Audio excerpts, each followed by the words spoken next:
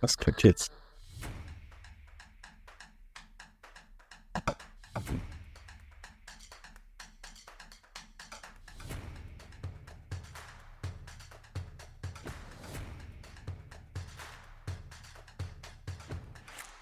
Freunde, es ist Sonntag, der 17. Dezember 2023. Euer hochagnostischer Freund Mustafa Isik trifft sich mit seinem Freund Frédéric Ladinois für Geeks on Air Episode 5 am 3. Advent, mein Lieber. Also auch wenn ich hier sage, es ist Advent und dann vorher gleich ergänze, wie agnostisch man selbst doch ist, war ich heute mit den Kindern einen Weihnachtsbaum schlagen. Fred, wie gestaltet sich die Vorweihnachtszeit bei dir? Kein Plastik-Weihnachtsbaum ist aufgebaut. Oh. Sehr amerikanisch. Aber wir sind gestern durch die Stadt gefahren, ein bisschen, du kennst das ja bei den Amis, die Lichter in den Gemeinden überall. Das ist so viel Licht, das macht schon mehr Spaß, als selber den Weihnachtsbaum aufzubauen. Die Frage ist natürlich, wie schaut es bei euch dann im Vorgarten aus?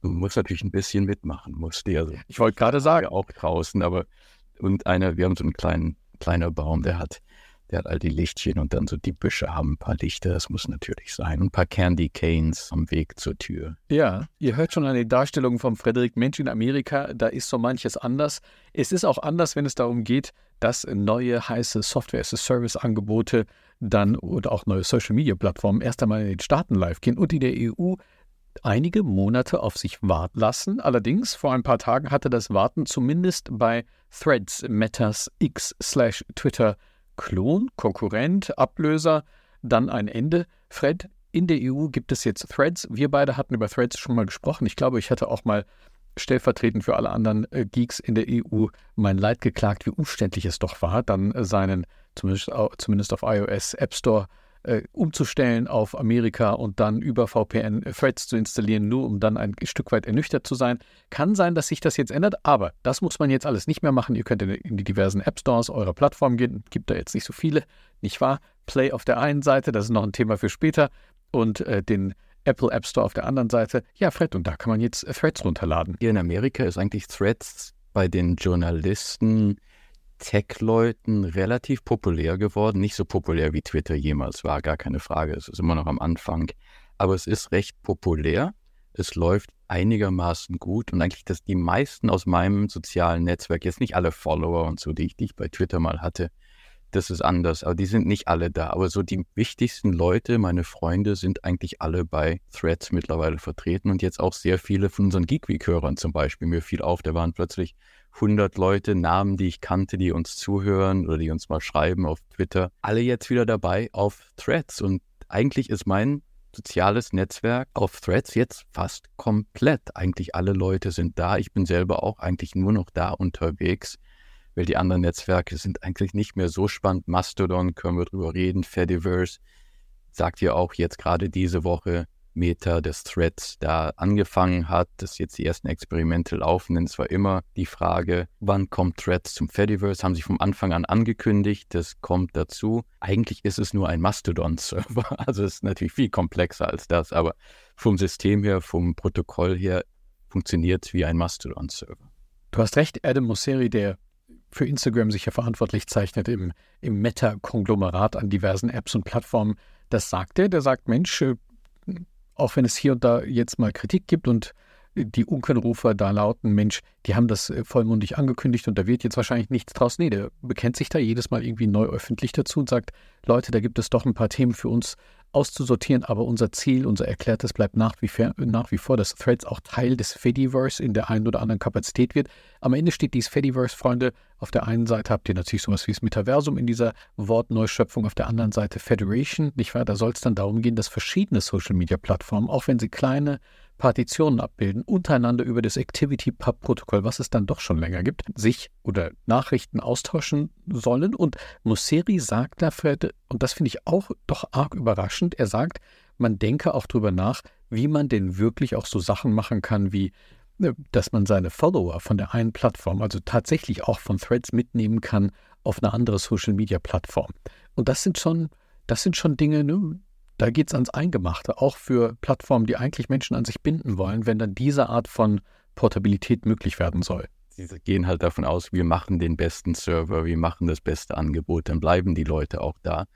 Wenn sie weggehen wollen, dann gehen sie halt weg. Es ist eine interessante Frage, wie die das Ganze wirklich machen, denn ich habe mich vor einigen Monaten auf unserer Konferenz in San Francisco auf der Disrupt mit einem der Chefs für alle Sachen Sicherheit, also nicht Sicherheit im Thema IT, sondern Sicherheit, Social Media unterhalten. Und er meint, eines der Probleme, warum Threads halt noch nicht föderiert ist, weil Facebook halt nicht wirklich garantieren kann, wenn zum Beispiel jemand was löscht auf dem Threads-Server, wird das dann auf einem der anderen Server gelöscht. Also gibt es ganz viele Kleinigkeiten, die geregelt werden müssen, die auch rechtlich unklar sind. Aber scheinbar bewegen sie sich jetzt relativ schnell auf den Weg, das Ganze zu föderieren. Die Leute wollen es ja auch. Und ich glaube, wenn diese zwei Netzwerke zusammenkommen, dann wird es wirklich interessant mal zu sehen, was dann da läuft und ob die ganzen Server im Fediverse wirklich sagen, ja, wir lassen Threads zu oder nicht. Kann auch sein, dass sie das Ganze zudrehen und man dann zum Beispiel auf seinem Mastodon.social keine Threads-Benutzer sieht. Obwohl, die sagen, wir machen es, aber andere könnten natürlich entscheiden, wir machen da die Föderation nicht mit. Ich glaube, da sprichst du etwas, also nicht ich glaube, sondern du sprichst einen unglaublich spannenden Aspekt an, nämlich genau, wie ist Durchsetzung von eben solchen Dingen wie freiwillige, nicht freiwillige Löschung von Inhalten auf der einen Plattform, wie propagiert das dann durch das Fediverse durch?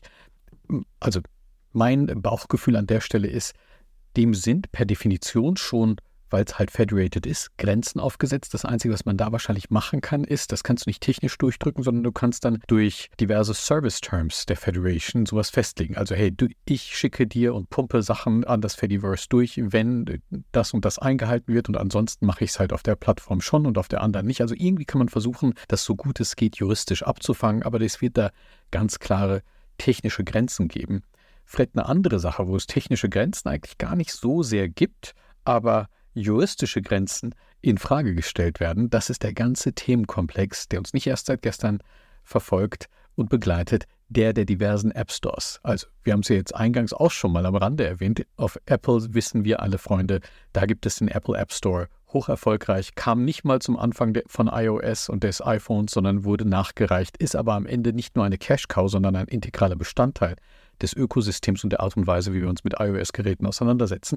Dasselbe gibt es in Grün oder in den Google-Farben als Google Play Store, nicht wahr?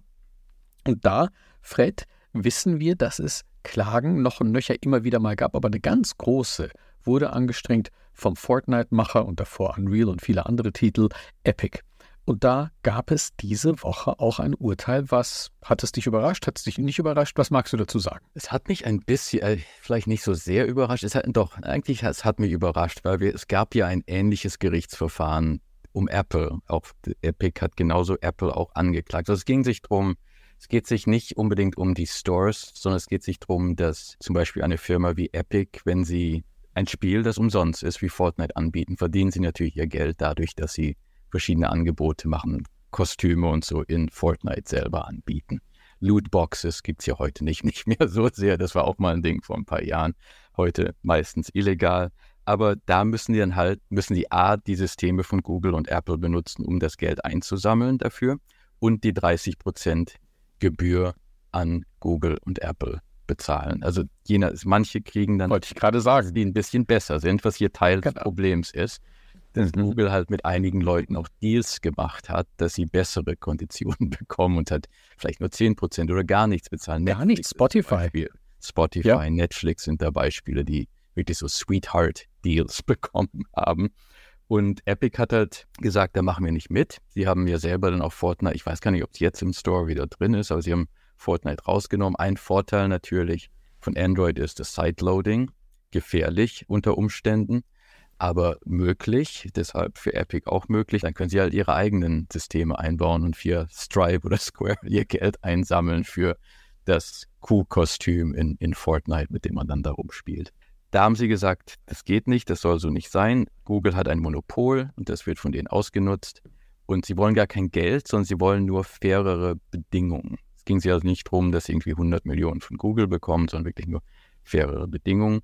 Und jetzt, und auch deshalb, weil Google sich ein bisschen dumm angestellt hat, die haben Daten gelöscht, ich glaube, es waren Chats, die gelöscht wurden. Die sie gelöscht haben. Also da war Es gab interne Projekte, Fred, anderen Herstellern dann irgendwie Förderungen zukommen zu lassen. Also Genau. Epic meint ja in der Klage oder während der Verhandlung, Mensch, da gab es hier intern in Anführungsstrichen ein Project Hug, also von wegen Umarmung, dass da diversen Herstellern schon mal ein paar Millionchen hier, ein paar Millionchen dort zugeschoben wurden, die da den Leuten gegeben wurde, nicht an Epic scheinbar. Ja. Und man sollte vielleicht dazu sagen, das war damals, die Klage ist aus dem Jahre 2020, ist vor 3 Jahren, angelaufen. Damals waren noch dabei Tinder und die Match Group, also 2 Dating-Gruppen. Die haben sich mit Google außergerichtlich geeinigt. Die haben wahrscheinlich vielleicht auch von den 300 Millionen, 350 Millionen was abgekriegt. Aber ja, die Frage ist jetzt, was bedeutet das? Wissen wir noch nicht, denn der Richter entscheidet das erst im nächsten Jahr. Die Jury hat gegen Google entschieden, jetzt entscheidet der Richter, was genau passieren soll. Google wird natürlich Einspruch einlegen, gar keine Frage. Das kommt auch noch, auch deshalb, weil halt Apple eigentlich dasselbe macht und die gewonnen haben. Also Apple zwar nicht 100% gewonnen hat, aber am Ende weitermachen kann mit dem. Aber dann ist die Frage, wenn sich das jetzt durchsetzt, was bedeutet das für diese Stores? Was bedeutet das für Google, die sehr viel Geld damit verdienen, und Apple, die auch sehr viel Geld damit verdienen, wenn das jetzt plötzlich als System illegal wäre oder man den Leuten andere Möglichkeiten geben könnte? Kann ja auch sein, dass es jetzt einfach nur heißt, man muss halt dann das Ganze aufmachen für alle. Wer Google benutzen will, darf gerne Google seine 30% bezahlen, und wer ein anderes System benutzen will, muss halt Google nichts bezahlen. Ich denke, das ist eine der realistischsten Lösungen.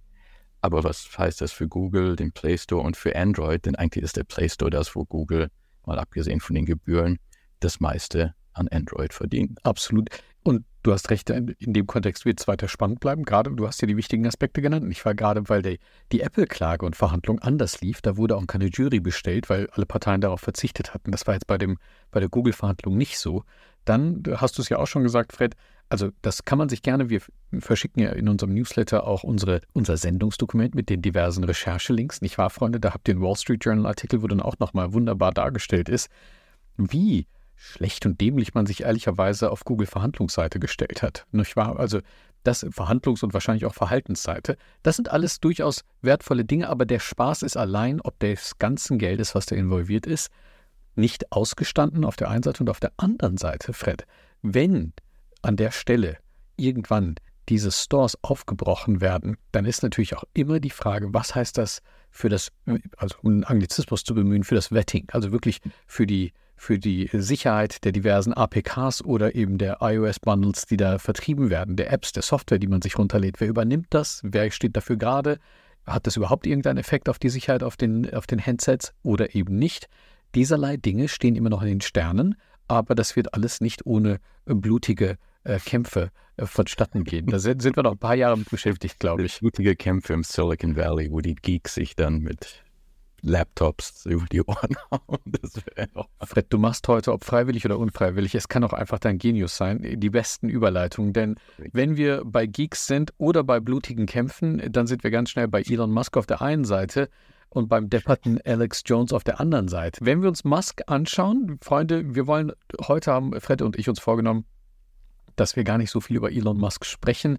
Da ist ein gewisser Verdruss auch bei dir, Fred, da, nicht wahr? Ich meine, der gute Mann produziert jetzt gerade so viel an verwerflichem bis nicht schwer nachvollziehbarem Inhalt, über den man berichten könnte. Da könnten wir ein separates Spin-off-Podcast zu machen. Aber der letzte, wie wir meinen, dann Fauxpas bis hin zu absoluter Idiotie, die der gute Mann sich geleistet hat, Fred, ist, dass der einen Mustafa Isik-Aussage, Freunde, einen Menschenfeind wie Alex Jones auf X zurücklässt. Wer ist Alex Jones, Frederik, und was hat der Elon Musk da angestellt?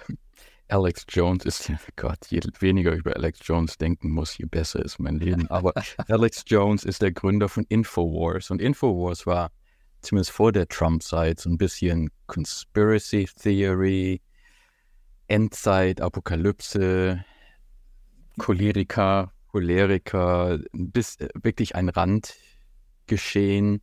Man sah ihn im Internet, man hat sich über ihn lustig gemacht. Klar, er hatte seine Leute, er hat immer seine Puder verkauft und seine Überlebensrationen, wenn denn jetzt irgendwann mal das Ende der Welt kommt. Aber an sich hat man sich vor allen Dingen über ihn lustig gemacht. Aber Auf der anderen Seite, Fred, eine Sache sei da noch gesagt, der Punkt, wo ich bei Alex Jones dachte, okay, was ist das? Also tatsächlich Menschenfeind ist, als der über die Sandy Hook-Opferfamilien sich lustig gemacht hat und über die Leute hergezogen ist. Das sind ja Familien, die haben Kinder im Grundschulalter an einen, wie nennt man das heutzutage, an einen Amoklauf, an einen Massaker, an eine riesengroße unmenschliche Schweinerei verloren. Und der Kerl hat ewig behauptet, dass Sandy Hook, dass das alles gestellt wäre, nicht wirklich passiert wäre. Also Katastrophe, dass so jemand eine große Medienöffentlichkeit genießt. Über die Person reden wir. das Massaker war 2012. Sandy Hook ist in Connecticut, also meine alte Umgebung da. Ja. Und ja, er hat gesagt, das sind alles die Kinder, die Eltern, das sind alles Schauspieler. Katastrophe. Also Katastrophe. Hat auch natürlich jedes Gerichtsverfahren verloren, aber dann hat er nicht bezahlen müssen, weil er sich bankrott erklärt hat. Das geht ja hier in Amerika. Ist dann jetzt während der Zeit von Elon Musk verbannt worden von Twitter. Und jetzt hat dann Elon halt Twitter, freie Sprache, Free Speech. Jeder darf sagen, was er will. Heißt das dann auch, Alex Jones darf das sagen? Da fragen wir doch mal die Twitter-Benutzer, die jetzt noch da sind. Und ich sage ganz bewusst Twitter, weil X ist ein doofer Name. Die Twitter-Benutzer gefragt. Und wer ist heute noch wirklich auf Twitter? Das sind halt echt die Elon Musk-Fans am Ende, die noch wirklich da sind und super aktiv sind. Und alle anderen blocken Elon Musk auf Twitter mittlerweile. 2 Millionen haben gesagt, ja, bring ihn zurück. Alle Alex Jones-Fans. Was heißt das? Ich meine, das Problem ist, die Frage ist, wer sind diese Leute, die da Ja sagen? Das ist für mich das größere Problem fast als Elon Musk. Aber jetzt ist er wieder zurück und da und darf sich gerne auf Twitter sagen, was er will natürlich jetzt, mal abgesehen von dem, was illegal ist, was er vielleicht jetzt nicht mehr sagen darf, weil er es sich nicht leisten kann. Aber an sich Free Speech, ja, da müssen wir halt konsequent sein, sagt sich der Elon da. Also ganz konsequent ist er natürlich auch nicht, aber jetzt ist er wieder zurück. An der Stelle würde ich sagen, Fred, Free Speech in allen Ehren. Und bevor man sich rein um das Thema Free Speech kümmert, ist es ja auch interessant, dass ein Elon Musk selber, der seine eigene Medienöffentlichkeit genießt, dass der diesem ganzen Sachverhalt, Alex Jones auf Twitter oder eben nicht, selbst persönlich annimmt und dadurch auch nochmal eine ganz eigene Aufmerksamkeit gibt. Und das sind Dinge, die langsam schocken. Also ich glaube, wir haben es in unserer Peppermill Las Vegas Diner Ausgabe gesagt und ich bleibe bei der Aussage. Ich glaube, es bleibt nicht, also es wird wahrscheinlich noch passieren, eine absolute Mutmaßung, dass wir irgendwann in den nächsten Monaten oder Jahren hören, Mensch, Elon Musk ist latent durchgedreht, so wie Howard Hughes irgendwann mal, der stapelt irgendwelche Tonkrüge mit Urin bei sich im Häuschen, auf dem Klo und ist jetzt erstmal für ein paar Jahre vom Radar. Denn das, was der sich an erratischen Verhaltensweisen in letzter Zeit so gönnt, das nimmt in Schlagzahl und auch an Dramatik dann doch ganz ordentlich zu. Gehen wir doch mal zu seichteren Themen über, mein Lieber. Da gab es eins, das hat vielleicht das eine oder andere Nerd- oder Fetischherz höher schlagen lassen. Da hieß es plötzlich auf Twitch, ich glaube, das war, wann war das, 13. Dezember oder sowas. Ich habe instantly Links von diversen Freunden zugeschickt bekommen. Mustafa, guck mal, was da los ist. Ich weiß auch nicht, wieso sie mir so etwas zuschicken. Aber da hieß es dann plötzlich, Friedrich, Mensch, auf Twitch, da ist jetzt mehr nackte Haut möglich. Endlich, weißt du, endlich ist wohl die Zeit. Das Internet braucht mehr Seiten, wo das möglich ist. Das ist heutzutage sowas auf dem Internet. Also was Twitch wirklich machen wollte, ist die Lage zu erklären, was darf man auf Twitch, wenn es sich um sexualisierten Content geht. Wie viel darf man zeigen, was darf man zeigen? Das war immer unklar, denn die Zeit, wo Twitch halt nur Spiele waren, sind vorbei.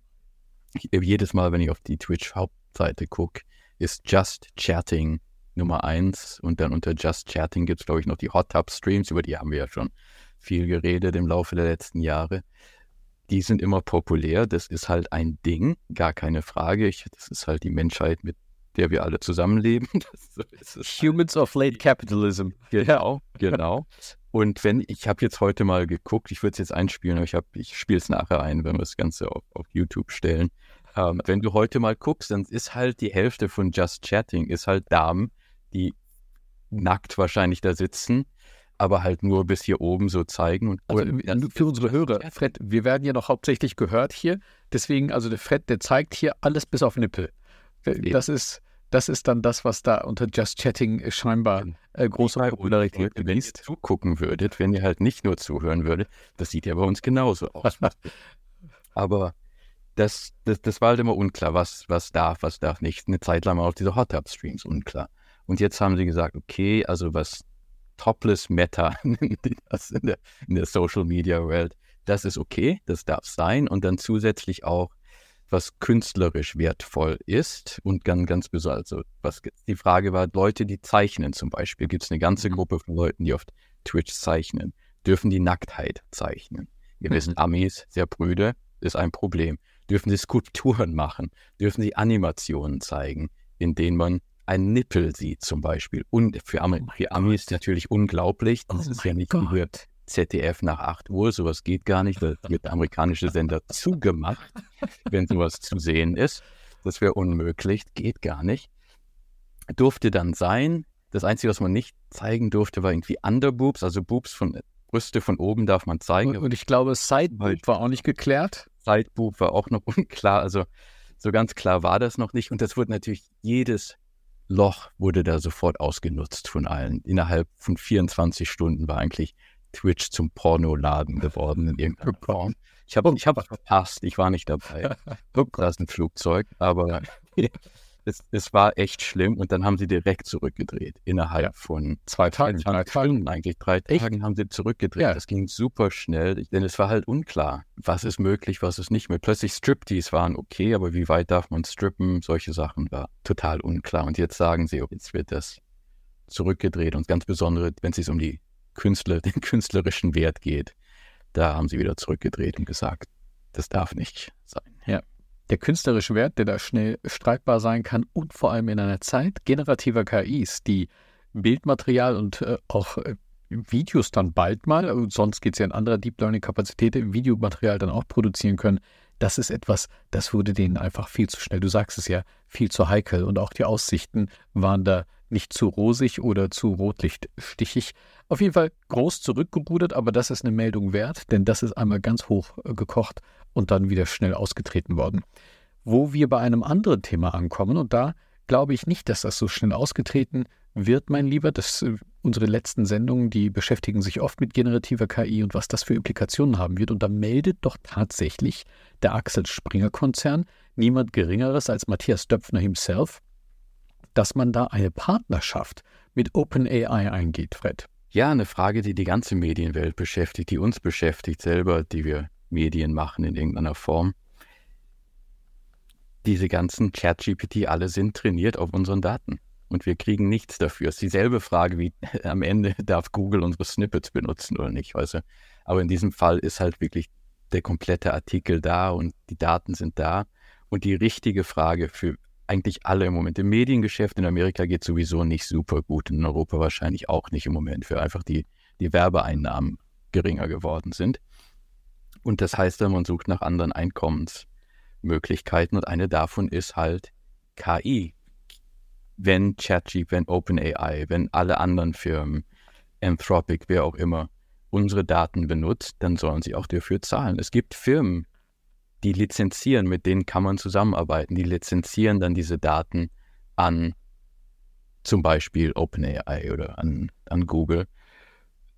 Denn wenn die Suche nicht mehr benutzt wird, wenn ich jetzt nur noch einem Chatbot frage, was ist denn heute Neues und es gibt mir die Zusammenfassung, ja, dann können die dann einen Link hinstellen, da klickt aber keiner drauf. Das wissen wir alle, macht keiner. Aber ich will halt dann nur kurz wissen, was ist los, dann klicke ich nicht groß auf die Links oder vielleicht nur 1/10 der Links, auf die ich heute klicken würde. Dann sind die Einkommen weg für die journalistischen Unternehmen. Und Profiteure davon sind dann halt OpenAI und andere. Also kann man besser heute die Lizenz regeln, anstatt dass sie das Ganze umsonst benutzen. Das ist der eine Weg und der andere Weg ist natürlich, da wird es Axel Springer und vielen anderen nicht anders gehen. Es ist ja jetzt schon ein Werkzeug in vielen Redaktionen, aber nicht nur an der Stelle.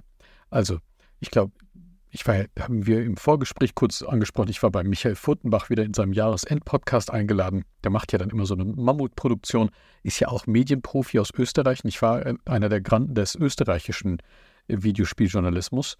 Der hat da ich glaube, für die Aufnahme Riverside benutzt und meinte, Mensch, Riverside, das transkribiert darüber, das verschlagwortet automatisch darüber, das schlägt darüber die Social-Media-Posts schon vor und das ist in vielen anderen Redaktionssystemen hat das auch schon Einzug gehalten. Und man hört, wenn man in der Medienbranche unterwegs ist, das wird bei euch in den Staaten, da hat man sogar noch mehr mitbekommen als hier in Deutschland, aber auch hier erreichen mich da hinter den Kulissen die ein oder andere Aussage ehemaliger Kolleginnen und Kollegen, wo es da heißt, nee, da wird ganz klar in den Konzernen gesagt, Leute, ihr müsst dafür sorgen, dass ihr wirklich einen Mehrwert bringt, weil alles, was mit KI ersetzbar ist und mit generativer KI wird ersetzt. Also notfalls habt ihr dann einfach keinen Job mehr. Ja, das ist was, worüber ich viel nachdenken muss.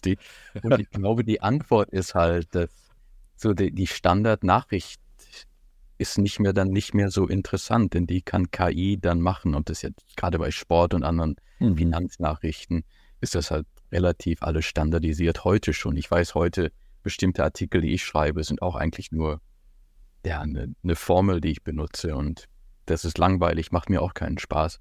Aber geht heute noch nicht wirklich gut mit der KI. Ist vielleicht auch gut so. Aber ich glaube, die Medienunternehmen, die überleben werden, sind die wirklich sehr auf Nische machen, die sehr speziell was machen und die mehr oder weniger einen Mehrwert liefern, ob das jetzt durch Interviews oder sonst was ist, die andere nicht liefern können. Ob das jetzt was Besonderes ist in irgendeiner Form, das muss sein, Boutique-Content nenne ich das immer gerne. Also wie heute in Amerika zum Beispiel, man liest den New Yorker, das Magazin, weil es der New Yorker ist. Man liest nicht die New York Times, die Nachrichtenartikel sind da was anderes. New Yorker liest man, weil es halt New Yorker ist. Das sind die überleben werden. Die wirklich nur Nachricht machen, haben da keine Chance, ohne Mehrwert zu liefern. Und da muss man auch ehrlicherweise sagen, Mensch, ob man dieser Veränderung nachweinen muss, weiß ich da so gar nicht, weil das haben wir natürlich viel mitbekommen. Es gibt unglaublich viele Publikationen, die da wirklich Agenturmeldungen mehr oder minder durchreichen und minimalst polieren. Aber generative KI, das sagen wir auch oft, das begleitet uns auch in der Sendung auf Geeks on Air immer weiter. Fred, ich habe viel jetzt sowohl beruflich als auch privat mit Code Whisperer, mit Copilot, mit GitHub Copilot, mit den diversen KIs gespielt, auch als ich in neuen Codebases und mit neuen Frameworks unterwegs war. Fred, ich muss jetzt echt sagen, wenn du auf Reddit oder im Netz liest, da gibt es Leute, die feiern das, da gibt es Leute, die finden das irgendwie, sind arg enttäuscht. Ich weiß nicht, was die Erwartungshaltung ist. Freunde, meine Einschätzung ist, ich bin nach wie vor maximal geflasht. Maximal. Fred, diese Praktikabilität, es geht gar nicht darum, dass mir die KI super toll irgendwelche Methoden oder Funktionen programmiert, die ich mir, meine ich, immer noch besser ausgedacht habe oder anders schneller oder wie ich meine, mit höherer Codequalität dann umsetze. Nein, es geht darum, da brauche ich was aus der Doku. Normalerweise hätte ich irgendwie gegoogelt, hätte geschaut, hätte mich auf Stack Overflow oder sonst wo durchgeklickt, um zu gucken, Mensch, wie benutze ich diese Methode? Oder wieso ist das, ich benutze verschiedene Programmiersprachen, wieso ist in dieser einen Programmiersprache der Zugriff auf diese Art von eingebauter Datenstruktur so und nicht anders? Oder da gab es ein anderes Verfahren, aber ich kenne nur das. Was war die Alternative? Fred, in den IDEs, ob das VS Code ist oder die JetBrains Produktfamilie. Fred, ich frage das Ding entweder im interaktiven Chat-Modus oder inline im Editor und die Antworten bisher, Hand drauf, ich bin mindestens 30% schneller. Mindestens. Ich hoffe, du bist 30% schneller, denn das ist, was sie alle sagen, dass sie 30% produktiver machen. Mindestens. Und ich rede oft mit dem Thomas Domke, Deutscher, der CEO von GitHub ist. Und vor einigen Jahren habe ich ihn, das heißt, so lange ist er noch gar nicht im Job, vor 2 Jahren habe ich ihn gefragt, hey, warum macht ihr jetzt so hart auf KI? Das ist doch gar nicht euer Ding. Und meinte er, nee, das ist die Zukunft. Ich meine, okay, gut, gucken wir mal. Das ist die Zukunft, gar keine Frage. Das ist für Entwickler. Code-Empfehlung, Code-Generierung ist eigentlich das neue No-Code. Weißt du, No-Code, Low-Code hat immer Drag-and-Drop Programme zusammenstecken. Das hat nie so richtig 100% für die meisten Leute funktioniert, weil sie immer schnell ans Limit gekommen sind. Jetzt sage ich halt, es funktioniert nicht immer, gar keine Frage. Man muss immer noch ein bisschen programmieren können heute, aber das ist nur eine Frage der Zeit, glaube ich, das auch fast kaum noch der Fall ist. Aber man sagt dem Ding, mach das mal, ich will das hier haben, ich habe habe vor kurzem mal gefragt, ich brauche den RSS-Reader für einen bestimmten Feed. Mach mir das, damit ich es mir in den Browser stecken kann mit JavaScript. Hat er mir gemacht. Gar keine, brauchte ich gar nicht selber mehr zu machen, was mich selber Stunden an Arbeit gekostet hätte. Easy. Solche Sachen funktionieren einfach heutzutage. Code ist eine Sache, Textgenerierung für Texter in der Marketing- und Werbebranche und auch Bilder zu machen, funktioniert heute auch schon relativ gut. Das ist halt kein Boutique-Text. Manchmal frage ich das Ding auch, hey, schreib mir eine SEO-Headline, damit mein Artikel besser auf Google rangiert, was auch immer. Also das funktioniert. Solche billigen, einfachen Sachen, die eigentlich nur Busy Work sind, das funktioniert heute. Ja, also ich glaube auch, ich hätte ja Informatik und auch meine Programmiererei gemacht, wenn es so lukrativ wäre wie Archäologie. Das heißt, da werde ich wahrscheinlich nie zu denen zählen, die sagen, Mensch, die KI, die ist die Antwort auf alles, was man als Supercoder so machen kann und machen möchte. Aber auf der anderen Seite, du hast recht, das allgemeine Niveau und die Möglichkeiten, der Threshold, die Grenze, die wird massiv angehoben. Das ist eins. Und das andere ist für Leute, die wissen, was sie tun oder besonders gut sind in diesem Fach, die werden einfach besser. Also es ist nichts daran schlechter. Und im Chat sagt hier gerade Michael Bölling, dass beim Programmieren kann KI natürlich helfen, wo es mangelt, ist am Einsammeln und Verstehen von Anforderungen von den ganzen Stakeholdern. Aber das heißt natürlich dann auch, dass die Programmierer idealerweise mehr Zeit haben, um sich um solche Sachen zu kümmern. Und das Ganze, was dann wirklich das Programmieren ist ja für die meisten vielleicht 10-20% des Tages selber, der Rest ist alles andere. Also ich glaube, die Produktivität nimmt zu, die Anzahl der Programmierer wird auch nicht abnehmen dadurch, denn wir haben heute schon zu wenige und die ganze Welt geht in die Richtung, bis KI dann selber seine eigenen Programme schreibt, aber dann haben wir andere Probleme natürlich als das. Freunde, in diesem Sinne, jetzt sind wir im Schnelldurchlauf durch eine ganze Reihe an Themen gegangen, der Fred und ich. Wer jetzt allerdings noch weitere Podcasts dürstet, dem sei empfohlen.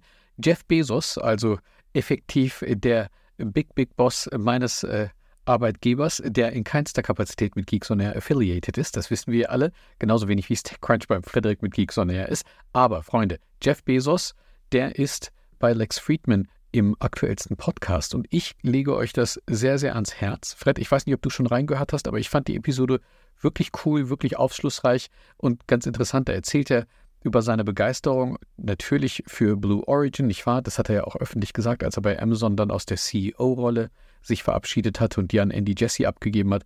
Aber er erzählt auch, und da musste ich natürlich schmunzeln, viel über die sogenannten Leadership Principles, Fred, bei Amazon. Und das ist natürlich eine Währung bei uns im Unternehmen, nicht wahr? Also das sind so tatsächlich, Freunde, das sind die sogenannten Leadership Principles, derer es da 16 Stück gibt.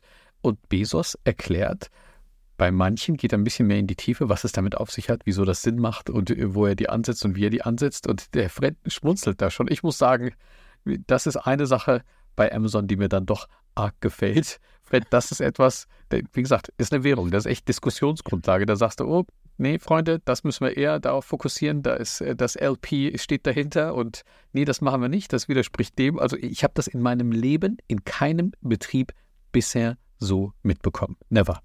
Ja, stimmt. Ich schmunzel, weil ich gerade dann denken muss, ich habe ja vor ein paar Wochen mit dem Werner Vogels geredet, dem CTO von Amazon und einer der Koryphäen da.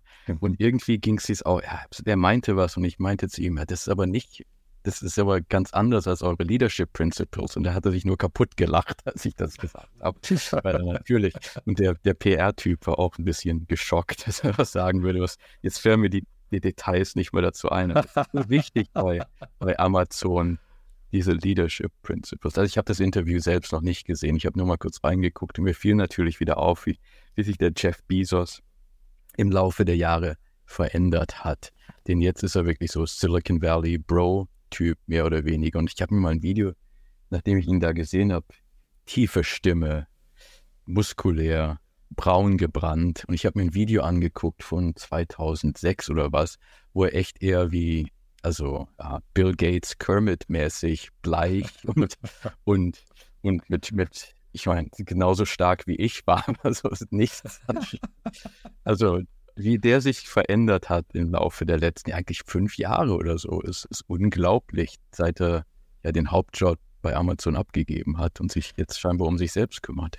Fred, was wir da mal machen können, Freunde, wenn es euch interessiert, dann lasst uns das wissen. Ich meine, obwohl wir diese Aufnahme ja gar nicht angekündigt haben und auch den Livestream jetzt eher zum Spaß eingeschaltet haben, da sind ja der Michael, dann ein weiterer Kollege aus der Schweiz, der Stefan, also eine ganze Reihe von euch sind ja im Chat.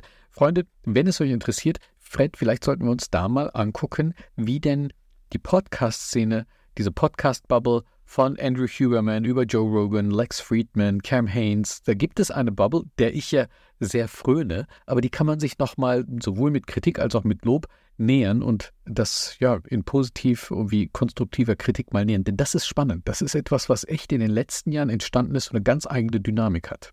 Ja, und super Mainstream geworden ist. Ich war am Montag im United Club, also der Lounge von United, im Gegenstück zum Senator oder so. Und da bin ich jetzt seit 15 Jahren regelmäßig da. Und da meinte die Dame, hey, du bist doch in Tech.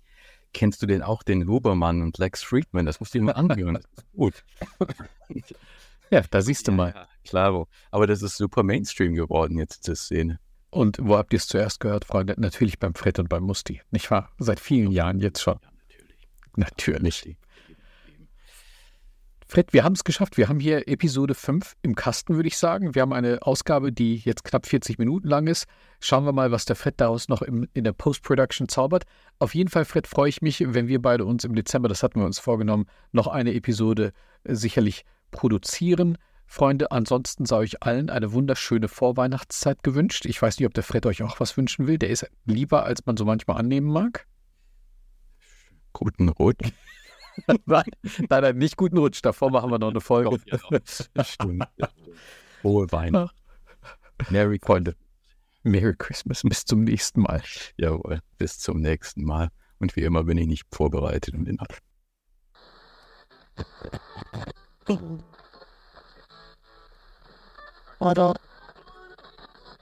Was könnte jetzt?